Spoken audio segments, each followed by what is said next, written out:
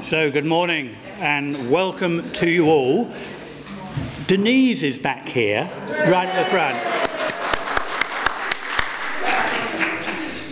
So tremendous that you could come in today, Denise. Thank you very much for making that effort. And Becky, is this your first time back in the church since Albies? I wasn't here last Sunday. Well, in that case, okay. But anyway, welcome. But obviously a special welcome to this morning to Rachel Watson, who's here for a Preach with a View this morning. Now, I don't know, some of you may have actually seen Rachel when she came here for a Preach with a Peak. These wonderful Baptist terms, aren't they? And that was right back on the 19th of November. And so there's been a period of discernment, and the Preach with a Peak is very much an informal opportunity for both the candidate but also for the church just to, to meet in a service. Obviously today does have a slightly more formal function to it. Obviously the Preach with a View in our Baptist churches is very much, we're bringing before you Rachel, who the search team feel is the right candidate for this church at this time. And this is now your opportunity as a church to seek God's wisdom and discernment in that path, as Rachel continues to seek that discernment as well. So it's an important day, but it's obviously a day where we are very much focused on the Lord. We're not, we need to be very careful we don't focus on personalities. The question we're asking ourselves and we're asking of God is, does this seem right? Is this right at this time and in this place, etc.? So please keep that before you. So for that purpose, after the service this morning, there will be normal refreshments, thanks to Ros and to June, obviously. And then hopefully about midday, we'll be back in here for a question and answer session. And that literally will be an opportunity for any of you to ask questions of Rachel, but also her husband, Paul, who's the gentleman at the back there with the beard. Obviously Rachel is in the limelight, but obviously Paul is very much part of the decision they're making together, I'm sure, as well. So that will go on for about an hour, that question and answer. And hopefully that will provide you as a church with enough to reflect on and to pray about as we look forward then to next Sunday, the 3rd of March, where after the morning service there will be a church meeting. And at the church meeting we will have further discussions and we will make a decision about whether to call Rachel to the pastorate of this church. So that's the process. Hopefully that's all quite clear for you all. Let me open just with a word of prayer, and I'm going to just pass across to Rachel. So, Father, we thank you. We gather here this morning. We gather in the name of Jesus. We come together as your family in this place at this time. And, Lord, we do just look to you. We seek for wisdom, for discernment, that, Lord, as we worship you today, we might also know your leading amongst us. Lord, guide us, we pray. Lord, we're all little people with our own little opinions, but we do look to you this morning and pray for that wisdom and that understanding that only you can give. In Jesus' good name, amen. Thank you. Well, thank you everybody, and thank you for your wonderful welcome for myself and Paul this morning. It's been lovely, and it's been really nice getting to know some of you over the last few months. It seems to have been going on forever, this process, doesn't it? But we're sort of coming towards a conclusion, which is exciting but also quite daunting at the same time. So, as Simon said, we're here to meet with God and to worship God. And I love the Psalms. That's something, as you get to know me, you know that the Psalms have really got a special place in my heart. I think it's the way God's people have worshipped and spoken to God throughout the centuries. And I'm going to start now just by reading from Psalm 37, as we just bring our hearts before God now. Fret not yourself because of evildoers. Do not be envious of wrongdoers, for they will soon fade like the grass and wither like the green herb. But trust in the Lord and do good. Dwell in the land and befriend faithfulness. Delight yourselves in the Lord, and he will give you the desires of your heart. Commit your way to the Lord. Trust in him. and he will act. He will bring forth your righteousness as the light, and your justice as the noonday. Be still before the Lord and wait patiently for him. Amen. Aren't there some wonderful promises then there for us this morning? So we're now going to spend some time in worship, and if you're able to stand and sing with us, we're going to start with the song King of Kings. So let's stand together and sing.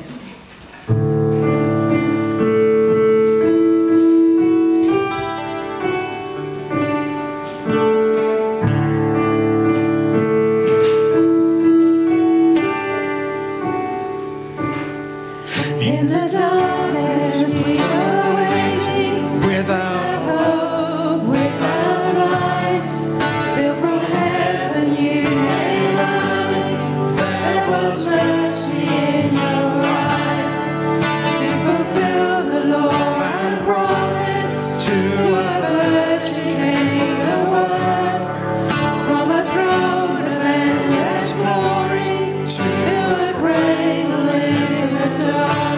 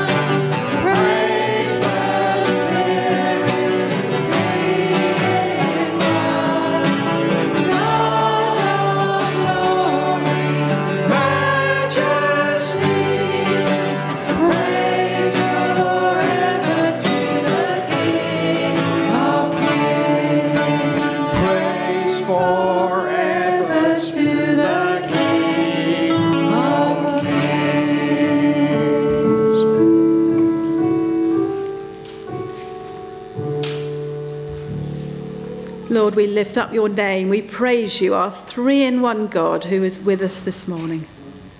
Amen.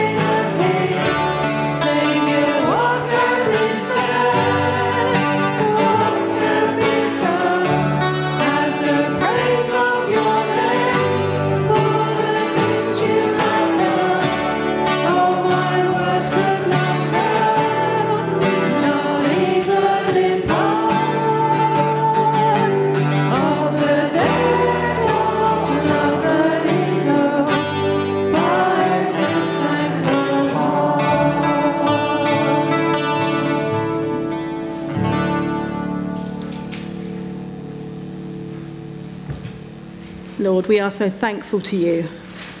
You are a good God who takes care of us and loves us. And we bring our praises to you this morning. In Jesus' name, amen. So let's sing now about the goodness of our God.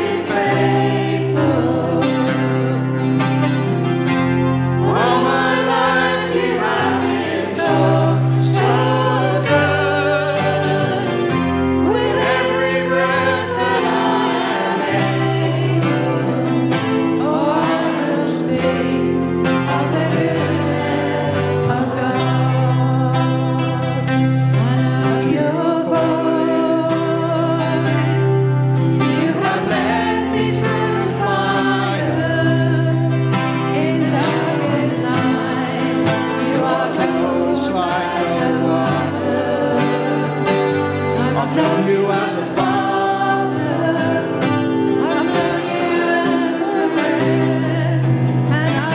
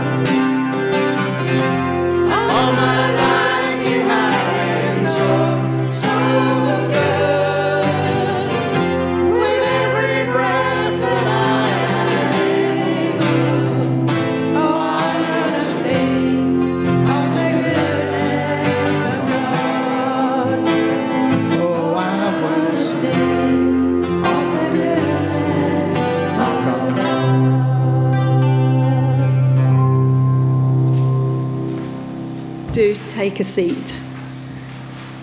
And I love that song. I warn you now, if you do call me to hear this church, then this will be sung quite regularly. It's part of my story, how good God has been to me through my life. And I'm sure many of you here will also have similar stories. So this morning I've been given the topic of the sign of Jonah to talk about. And it's not something I studied when I did my theology. It's not something I'd thought about much. Even though I've read it many times. So I thought I'd go away and do a little bit of research.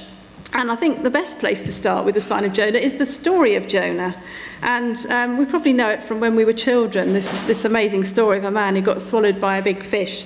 But I brought you this little fun video which tells the story in song. So I hope you enjoy this.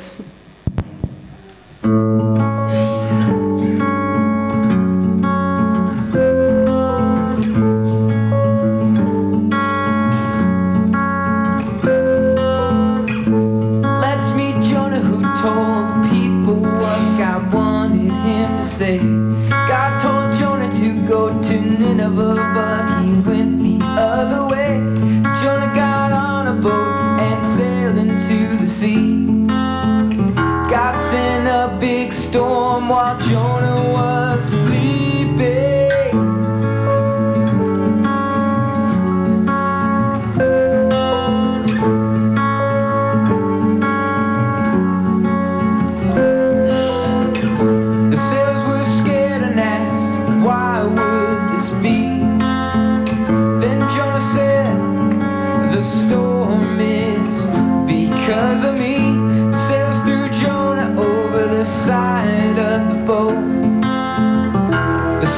Stopped at once and the ship was kept afloat. Jonah was swallowed by a great big fish. He was in his belly going swish, swish, swish. The fish swam along for 3 days and nights. Jonah said he was sorry and that he would make it right.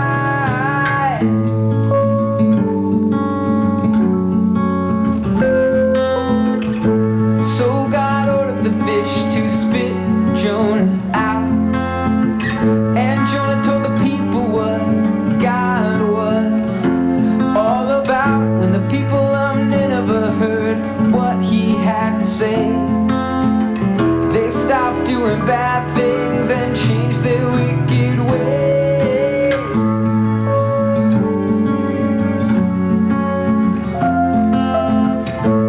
God saved the people of Nineveh from a really bad fate. Jonah learned to obey God and what it was like to be fish bait. There you go, there's the story of Jonah in a nutshell. So like you might have heard Jonah's story as a child as a warning about disobeying God. And Jonah did that with bells on, didn't he? He went in the opposite direction of where God was sending him. But the bit, as I looked through some different videos for this and the children's stories, it's often missed off the very bit at the end, after what happened after he went to Nineveh and told the people God's message. As we know, they repented and God didn't destroy them after all. And we have our happy ending, don't we, at the end? Except Jonah wasn't happy. This is when this subversive little story takes another twist. Jonah had run away, not because he was scared, but because he didn't want the people of Nineveh to be saved. He was a prophet that didn't want his message to be received. He wanted God to destroy them. And when God didn't, he got very angry. He sat down under the hot sun and told God exactly how he felt. I love the honesty of this book. He said, "Isn't this what I said, Lord, while I was still at home? That is what I tried to forestall by fleeing to Tarshish. I knew that you are a gracious and compassionate God, slow to anger and abounding in love, a God who relents from sending calamity. Now, Lord, take away my life, for it is better for me to die than to live." Goodness, he was angry, wasn't he? He would rather die than see his enemies thriving. God simply asked him the question, "Is it right for you to be angry?" But Jonah still wasn't getting it. So God gave him this lovely leafy plant to shade him from the sun. And then he sent a worm to take it away from him again. And you can imagine how Jonah felt then. It made him even madder. And he wanted to die even more than before. And again, God simply asked Jonah the question, "Is it right for you to be angry about the plant?" And Jonah, again, very honest, he said, "It is, and I'm so angry I wish I was dead." This was God's man, God's prophet.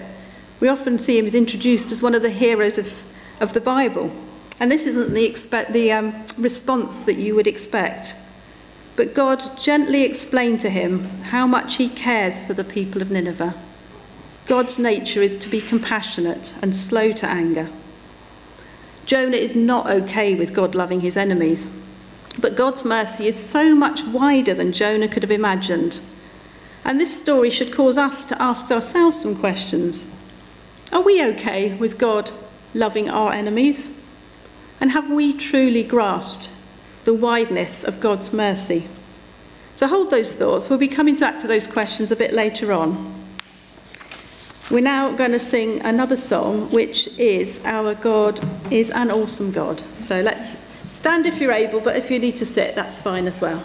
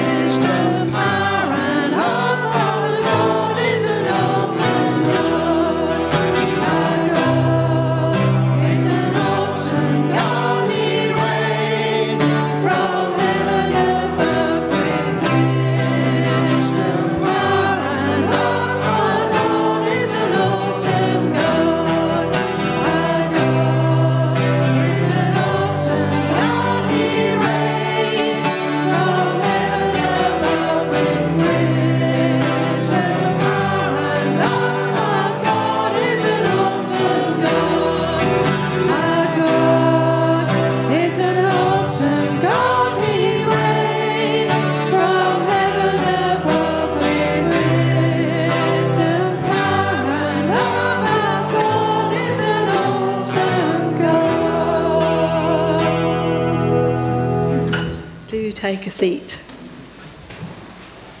So already we know that our God is a good God and he is also an awesome God, isn't he? Our reading this morning is from Matthew, which I understand you've been going through the book of Matthew recently, and it's from Matthew 12:38 to 45. Then some of the Pharisees and teachers of the law said to him, "Teacher, we want to see a sign from you." He answered, "A wicked and adulterous generation asks for a sign, but none will be given it except the sign of the prophet Jonah. For as Jonah was 3 days and 3 nights in the belly of a huge fish, so the Son of Man will be 3 days and 3 nights in the heart of the earth. The men of Nineveh will stand up at the judgment with this generation and condemn it, for they repented at the preaching of Jonah, and now something greater than Jonah is here. The Queen of the South will rise at the judgment with this generation and condemn it, for she came from the ends of the earth to listen to Solomon's wisdom, and now something greater than Solomon is here. When an impure spirit comes out of a person, it goes through arid places seeking rest and does not find it. Then it says, I will return to the house I left. When it arrives, it finds the house unoccupied, swept clean and put in order. Then it goes and takes with it 7 other spirits more wicked than itself, and they go in and live there. And the final condition of that person is worse than the first. And this is how it will be with this wicked generation. This is the word of the Lord. Let's pray. Heavenly Father, we thank you for your words in the Bible, and particularly for these words about Jesus. We pray this morning that you would help us to understand more about him as we study what he meant. In Jesus' name, amen. We go on to a couple more. Keep going. Another one. The next one. That's it. Lovely. So we're going to go on from one fishy story to another. I don't know if anybody remembers these little fortune-telling miracle fish that come in Christmas crackers. Now, you put it on your hand and it will tell your fortune. So I'm just going to have a go now and see what it says this morning.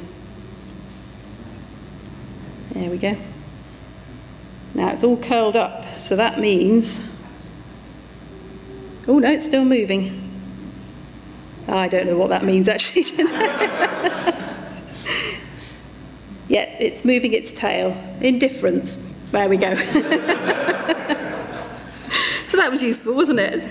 So people quite often like to have their fortunes told, whether by a lady with a crystal ball or reading horoscopes, or by a myriad of self-help gurus on the internet who will offer to help guide you and show you what the universe has in store. And the Christian world isn't immune either, is it? There are pastors who offer all sorts of signs and wonders if you will only make a donation. Life is difficult and decisions can be difficult, and it's natural to want some sort of a sign to help us know we're on the right track. We've probably felt like that as we've been going through this discernment process. Why doesn't God just put a big sign up somewhere saying what he wants? But so do we think the Pharisees are really so wrong to want a sign?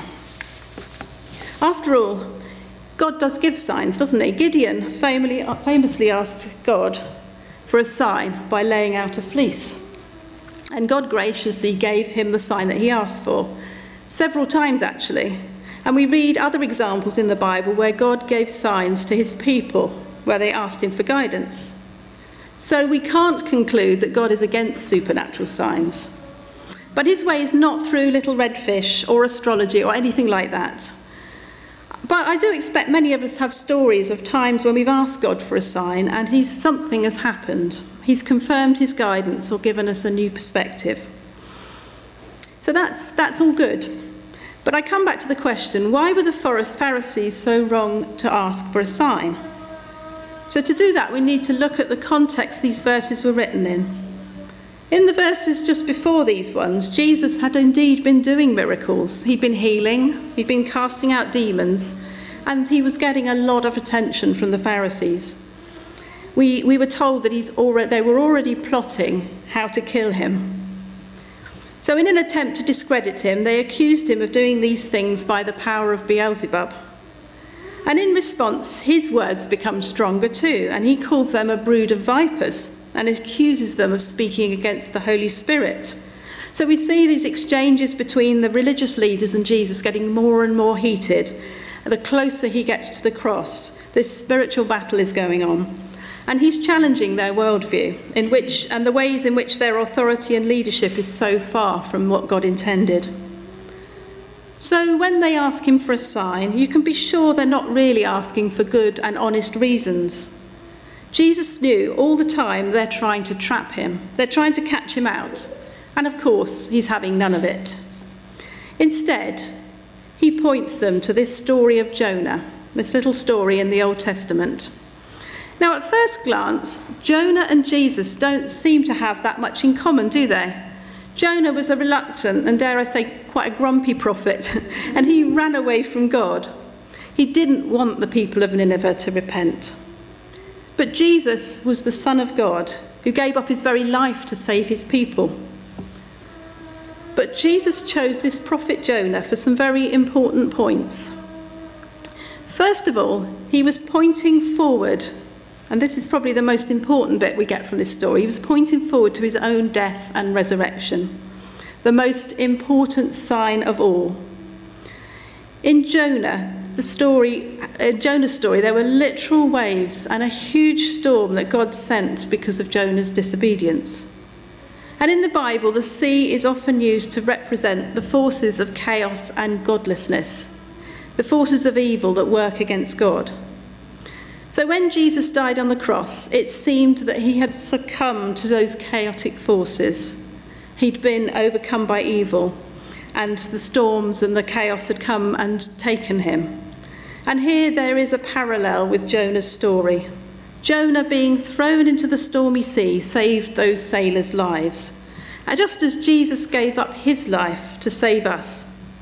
And then, as we know, Jonah was in the fish's belly for 3 days.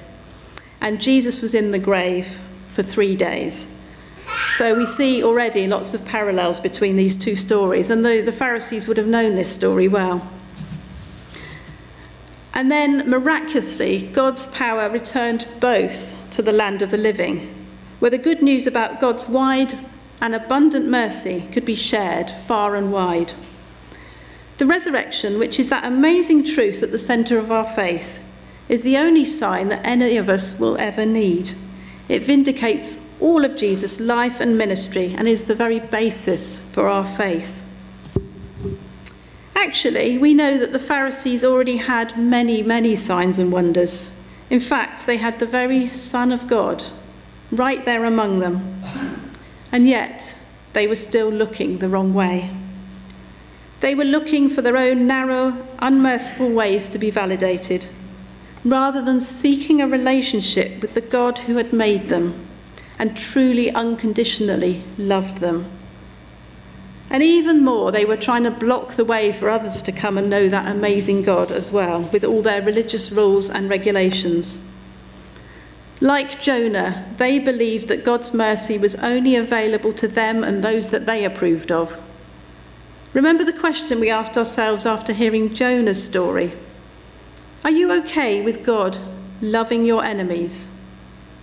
And like Jonah, they really were not okay with that. As far as they were concerned, the godless and wicked Gentiles deserved everything they got. The Pharisees too had failed to grasp the wideness of God's mercy. They didn't want it for others, but they also didn't recognise their own need for it either. So we come back to Jesus. He'd come to teach them these amazing truths, and this truth that God loves all people and wants them to turn to him and be saved. He told them, and he showed them, that unlike the people of Nineveh, who'd only got one grumpy prophet telling them that they were going to be destroyed, the people of Jesus' time had the Son of God with them, showing them that love. When we go back to Jonah, all he said to the people of Nineveh was one sentence: 40 more days and Nineveh will be overturned. He said nothing about God, nothing about love. There were no signs and wonders and no healings. In fact, in the Hebrew, this sentence contained just 5 words. 5 words, and the whole city repented and sought God. Isn't that amazing? The whole city got it. Whereas the Pharisees had had all of Jesus' teachings, multiple healings, deliverance, and even somebody raised from the dead, and still they didn't get it. No wonder Jesus was angry with them. They still did not repent. And Jesus told them that the people of Nineveh will condemn them on that day of judgment. Even the Queen of Sheba will condemn them, because she travelled from the very ends of the earth to hear Solomon's wisdom. And they had Jesus right there among them, and they still refused to hear. That wide and wonderful mercy of God was being offered to them, but still they looked the other way. What a tragedy. What they still didn't understand was that God's kingdom was never intended just for them. They made and they kept all their rules to keep the forces of chaos at bay. But this would never work, because God's plan all along was not to create a container to keep God's people safe from the waters of chaos. We can go back to the story of Noah to see that that was only ever a temporary fix. God's plan was to send Jesus right down into the depths of the waters in order to emerge after 3 days victorious over all the forces of chaos. That is an amazing story, isn't it? Back in chapter 8 of Matthew, there's another little story about a storm when he's out in a boat with his disciples. And, like Jonah, he was fast asleep. And they woke him up and he spoke.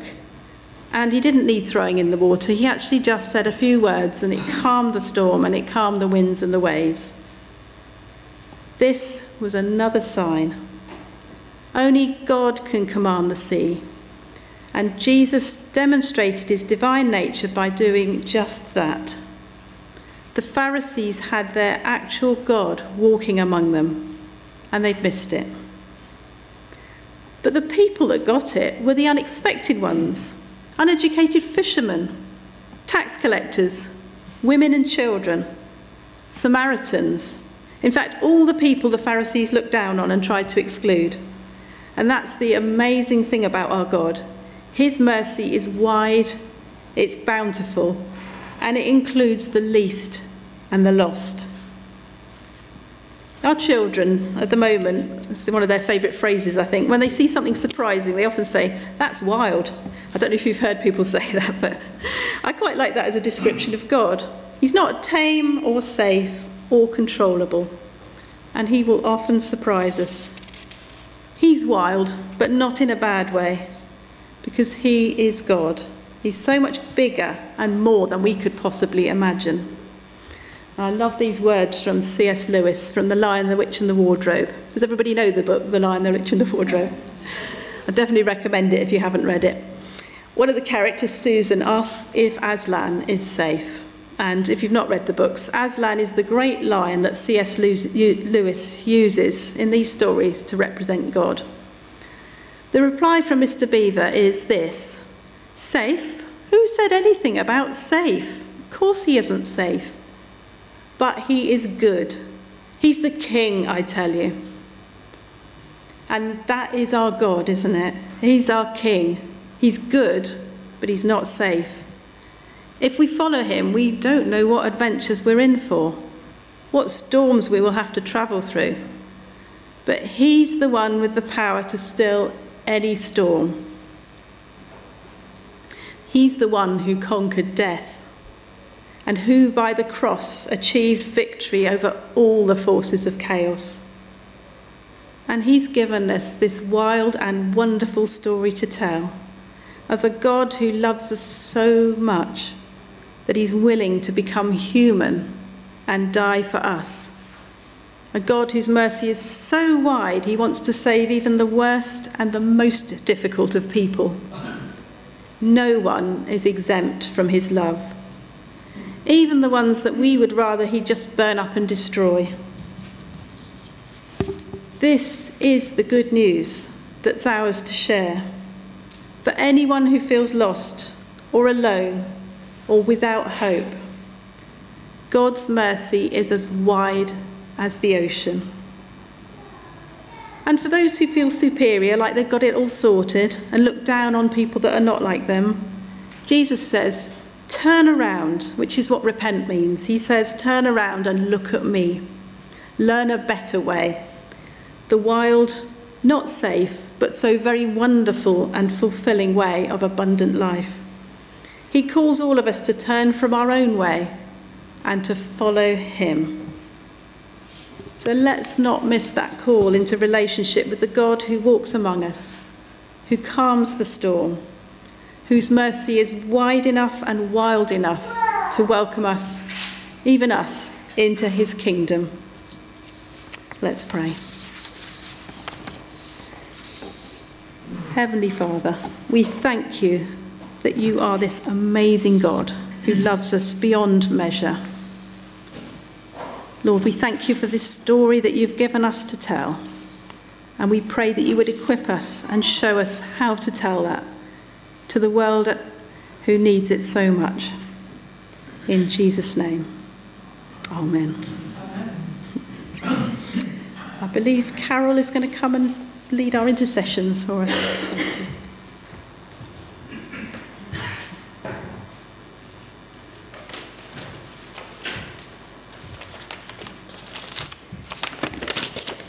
Good morning, everyone.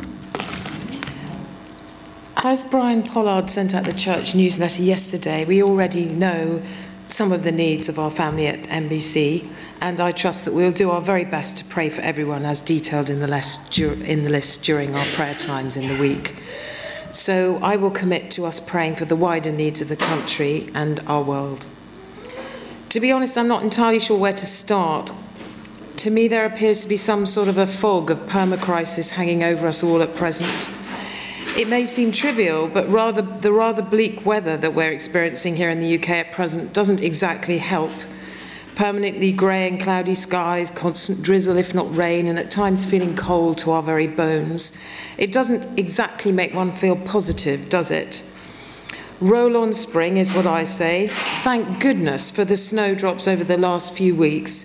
And God bless the daffodils and the bluebells, which are or will be appearing soon.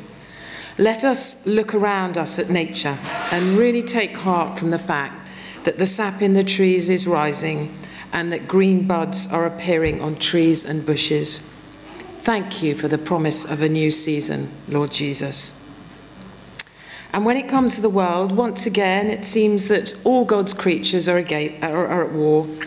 It must be so depressing for you, Lord, to see us fighting over territory, over commodities, over possessions, and in order to perhaps acquire more people to use as cannon fodder in our continuous wars.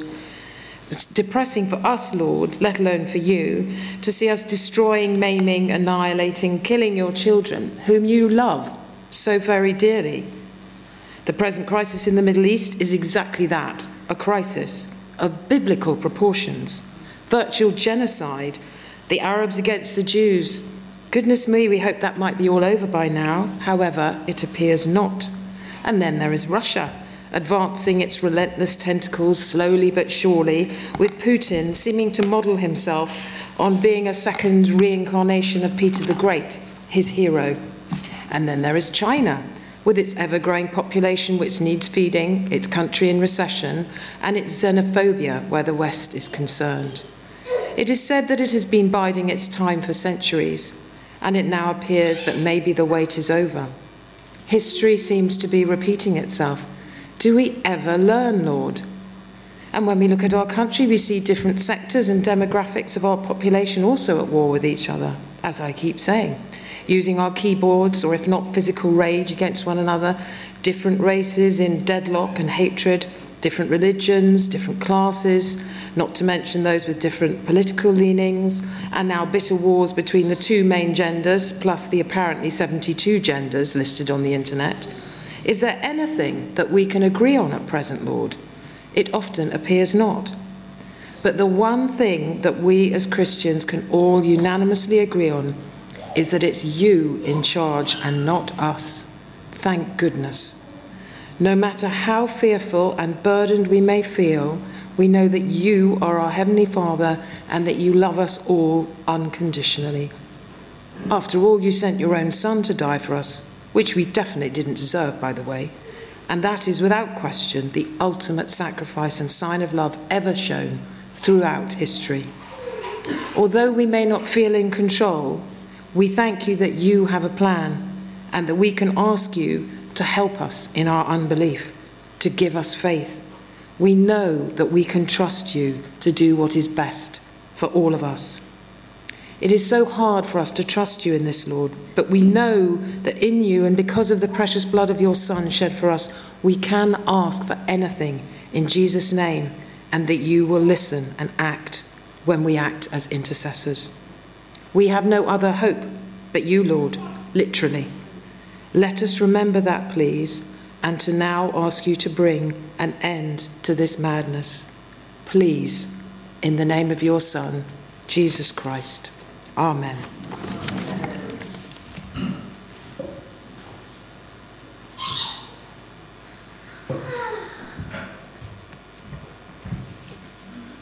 So we're now coming to a time of communion together, and I'm just going to play a little song for us to listen to. So just stay in your seats and listen. It's a communion song which I've discovered recently. I don't think it's a new song. You may even know it.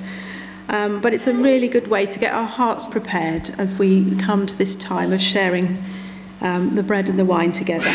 So just sit and enjoy the song.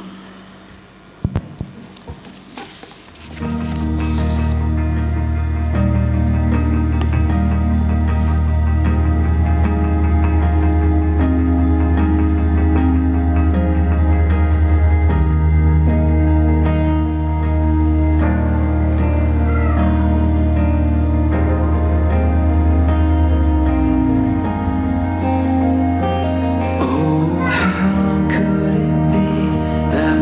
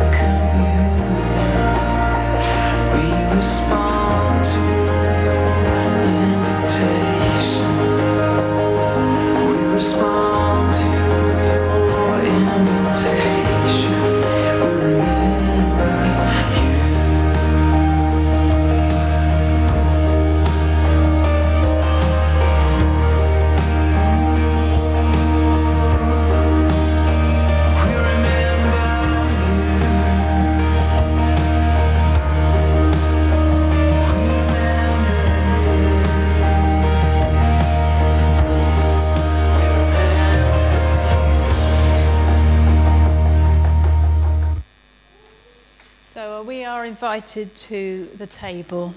Come to this table not because you must, but because you may. Not because you are strong, but because you are weak. Come not because any goodness of your own gives you a right to come, but because you need mercy and help. Come because you love the Lord a little and would like to love him more. Come because he loved you and gave himself for you. Come and meet the risen Christ, for we are his body. Lord, pour upon the poverty of our love and the weakness of our praise the transforming love of your presence. We praise and bless you, loving Father, through Jesus Christ our Lord. And as we obey his command, send your Holy Spirit, that broken bread and wine outpoured may be for us the presence of your dear Son. Amen. The Apostle Paul tells us of the institution of the Lord's Supper. For I received from the Lord what I also handed on to you, that the Lord Jesus, on the night he was betrayed, took a loaf of bread, and when he had given thanks, he broke it and said, "This is my body that is for you. Do this in remembrance of me." And in the same way, he took the cup also after supper, saying, "This cup is the new covenant in my blood. Do this as often as you drink it in remembrance of me. For as often as you eat this bread and drink this cup, you proclaim the Lord's death until he comes." So we now come to share the bread and wine.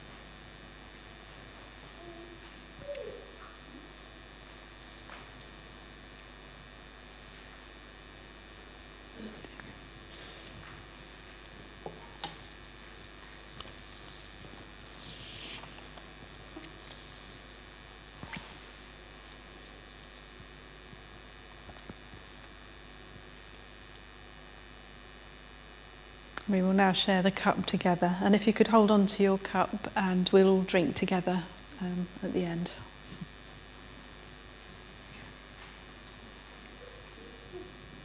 Thank you.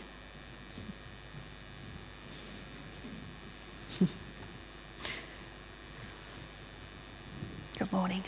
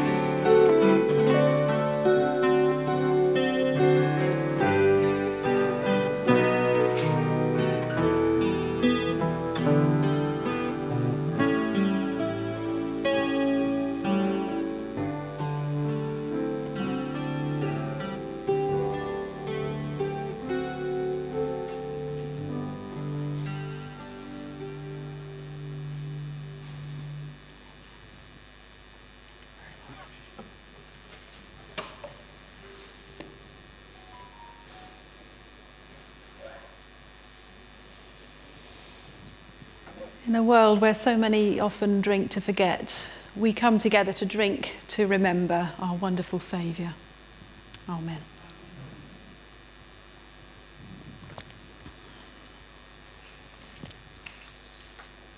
Loving God, we thank you that you have nourished us at this table. We pray for all those who hunger and thirst that they may be filled, and may we with them feast at the table of your eternal kingdom.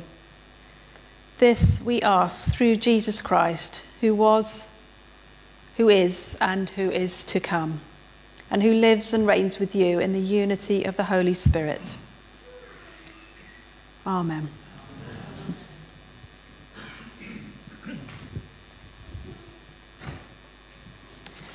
We're going to finish our service with one final song, which I hadn't sung for a long time and I rediscovered recently, and the words are lovely. It's "I Will Sing the Wondrous Story."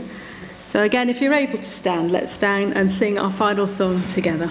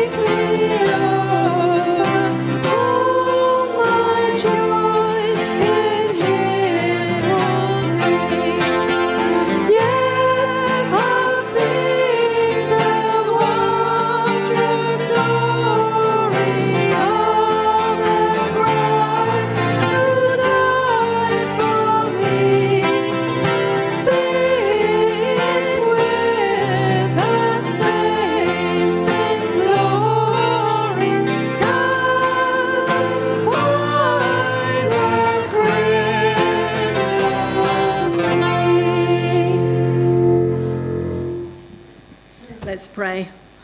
Heavenly Father, we thank you for feeding us today and being among us. We pray as we go out, we will continue to tell through our lives, through our words, through our deeds, that wondrous story of our Saviour, Jesus Christ. Amen. So may the Lord bless you and guard you, fill you and enfold you, guide you and sustain you, now and always. Amen.